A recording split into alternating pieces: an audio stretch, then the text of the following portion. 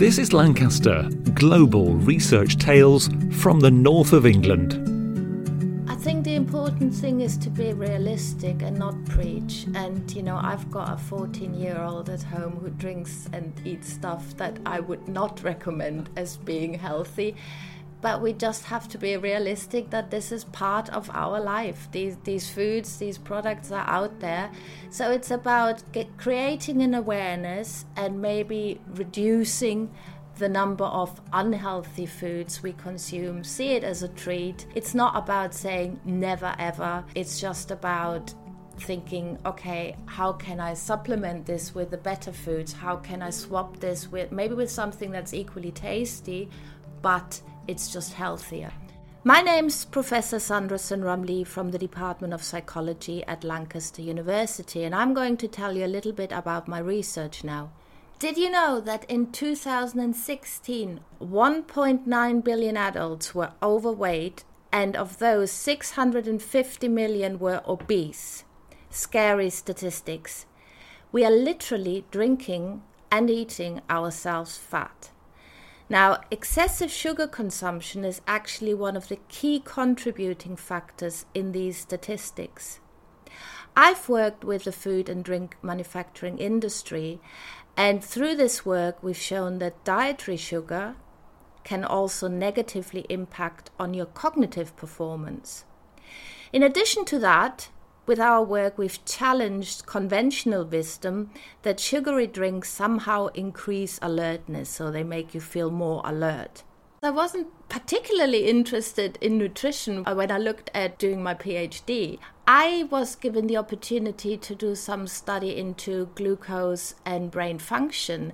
And at that time, what I thought it was some kind of neuroimaging study where we're looking at glucose metabolism.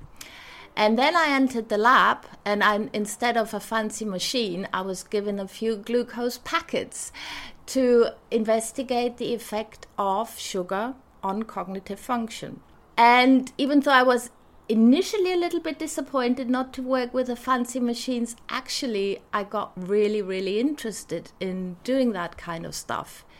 Because partly at that time, the general thinking was that little variations in your blood sugar level actually don't affect cognitive performance. So they wouldn't do anything to the way you can concentrate or the way your memory works. It was only thought that if your blood sugar levels gets really, really low, so if you haven't eaten for a long, long time, then you find impairments. Now, with my initial studies, we showed that actually small variations, so just having a little sugary drink, can actually impact your performance. And so what I did, I got in touch with a food manufacturing company, and I said, look, I'm doing this research, would you be interested?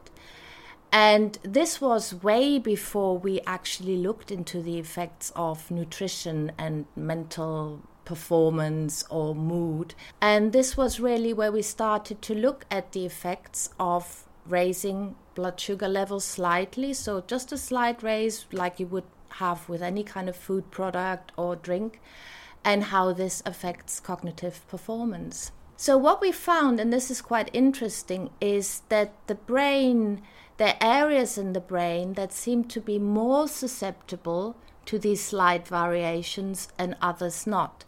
So the one area that seems to be particularly susceptible is an area we know is involved in memory performance, and that's the hippocampus. So it's kind of deep here into the medial temporal lobe.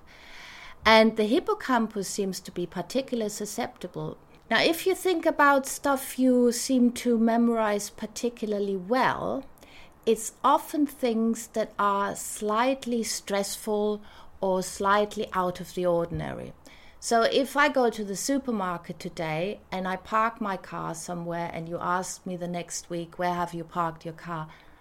I probably won't remember. If I go to the supermarket, I park my car and I come back and somebody had bumped into my car, you ask me a week later, I probably can tell you, well, it was right there in aisle so-and-so and row so-and-so. Now, when you look at the information content of that situation, it's actually not that different. But the difference was the reaction of my body is basically I had a stress response. So stress hormones, adrenaline, cortisol are raised because, well, I was stressed out by having this bump in my car. And one of the things that happen when you have a stress response is your glucose levels are raised. Why is that the case? Well, for one, usually from a kind of evolutionary point of view, when we were stressed, we had to run away from the tiger or we had to fight the tiger. Okay, so we need additional resources. But we also need additional resources for our brain to remember that particular situation. So that might be the reason why memory is particularly susceptible to these little changes. So the important thing to note is that with our initial studies, what we found was that if you give the body a boost with glucose, this then kind of goes to the brain, some areas function better. But that's not to say we should boost this all the time. What seems to be important, what we know now, for good mental performance, for good mood, for stable performance, is to keep equally your blood glucose levels stable. So that basically means your brain has a steady supply of glucose, one of the major fuels, but you also don't end up in these peaks and troughs. Because if you administer a high amount of sugar, what your body does, it creates the response, which means an insulin release, because without insulin, our body can't actually work with the glucose. But that insulin release then means that when the glucose is taken up and used by cells, we actually often dip further down than we were before with our blood sugar levels. So you end up with a dip. And this peaking and these troughs and peaking and troughs are not good for cognitive performance, are not good for mental alertness, for feeling, alert and active and energetic, but also in the long run, and this is another kind of scary statistic, this can actually lead to diabetes type 2. Because your pancreas, the organ in our brain that releases insulin, almost becomes fatigued. The cells that have to deal with a lot of insulin input become resistant to insulin. Now, the interesting thing is that when we started the research, and because I'm interested in cognitive performance, we also found that actually there seems to be almost a sweet spot where you can increase cognitive performance through a little sugar load. But if you go above that, it doesn't actually increase your performance. So here there was almost from a kind of cognitive performance aspect, there was already a reason to reduce the sugar load in some of these drinks. Because actually, when we look at the positive effect it might have on alertness, on increasing your ability to concentrate, then some of the higher loads weren't actually good in achieving that. I think we have to say that there might be a place for sugary drinks if you haven't had the chance to eat, or if you are in a situation where you exert yourself, and I'm talking really exerting yourself. In general, the recommendation would be to avoid any sugary drinks, or maybe see them as a treat, because we can't deny the fact that they're out there. So go for the low sugar or even no sugar drink option, because our body doesn't need these spikes. From an experimental point of view, it was important for us to demonstrate that these kind of little changes affect cognitive performance. But across the day and also across the lifespan, what is good nutrition or healthy nutrition is actually to have, when we talk about sugar or carbohydrates, have those that are slowly released into the bloodstream. So you keep your blood sugar levels stable. They're never completely stable. There are always fluctuations. But what we try to avoid is these peaks and then these troughs, the extremes in a way. The research we've done, they were all following a clinical research protocol. So we had placebo drinks, and we had drinks that were sweetened with sugar. And what we found, and again, it's important here to see that this is the kind of experimental finding, is that if we administer usually around the 25 gram of sugar, then we can find an increase in performance compared to people who had a non-sugar sweetened drink. If we, however, test them, say, 3 hours later, then actually the ones that had a sugary drink might perform less good, because their blood sugar levels are going down and they don't have the optimal amount for brain function at that point. The good thing really is that with this research, and my research is only a small part of that, it basically helped industry to change their drinks in a way that is better for the consumer. And consumer choice is a difficult one because, we have these drinks or these products and they're out there and people like them, and why would they not buy them if they're in the shop? So if you can have these products in shops where actually they are healthier because their sugar load has been reduced. I don't know if we think about breakfast cereals where they have more fibers in them, when then the sugar load is reduced as well.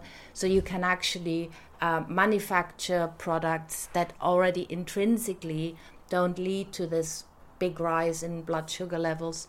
I think through my work with industry, it's somewhat made it easier for the consumer to choose products that are healthier.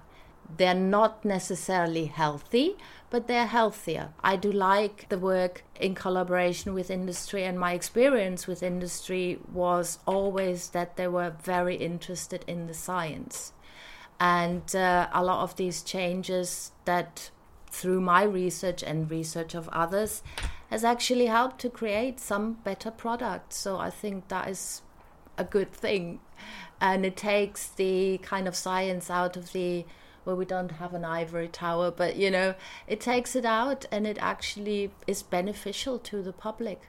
I think I'm particularly interested at the moment as well to look at nutrition and the effects of nutrition on children, because what we know is that the stuff we do in early age actually affects our health status later on in life. That doesn't mean we can't do good changes later on in life that still have a great impact on our health, but it's really about looking at setting children up to eat the right foods and to create an awareness as well in children about what are the right foods. So one of the studies we've done, which came out quite recently, was actually looking at the glycemic response to different carbohydrates in children, because most of the research has been done in adults, and so we can't just assume children are a smaller version of adults. There are different kind of hormonal, different physiological mechanisms going on. So that was very exciting work we did, and we hope then to follow this up by looking at how different manipulations of the glycemic, your blood sugar response, can actually then affect cognitive performance in children across the morning. Because when we think about when is learning and memory really, really important, well, that's at school age children. So trying to come up with recommendations that allow parents as well to choose the right breakfast foods, for example, for children, to set them up for a good learning day. And I think people are interested, and it's still, I would say, that the level of awareness, there is an awareness, but very often the nutritional recommendations we get, think about the 5 a day. I don't think anybody knows how much the 5 a day are and which 5 a day. So I think we have to keep it simple in terms of our messaging, but also doable and achievable. And I think that will end up then with a nutrition that across board that's better for children and adults alike. Thanks for listening to This is Lancaster, Global Research Tales from the North of England. To listen to more, just search podcasts at Lancaster University.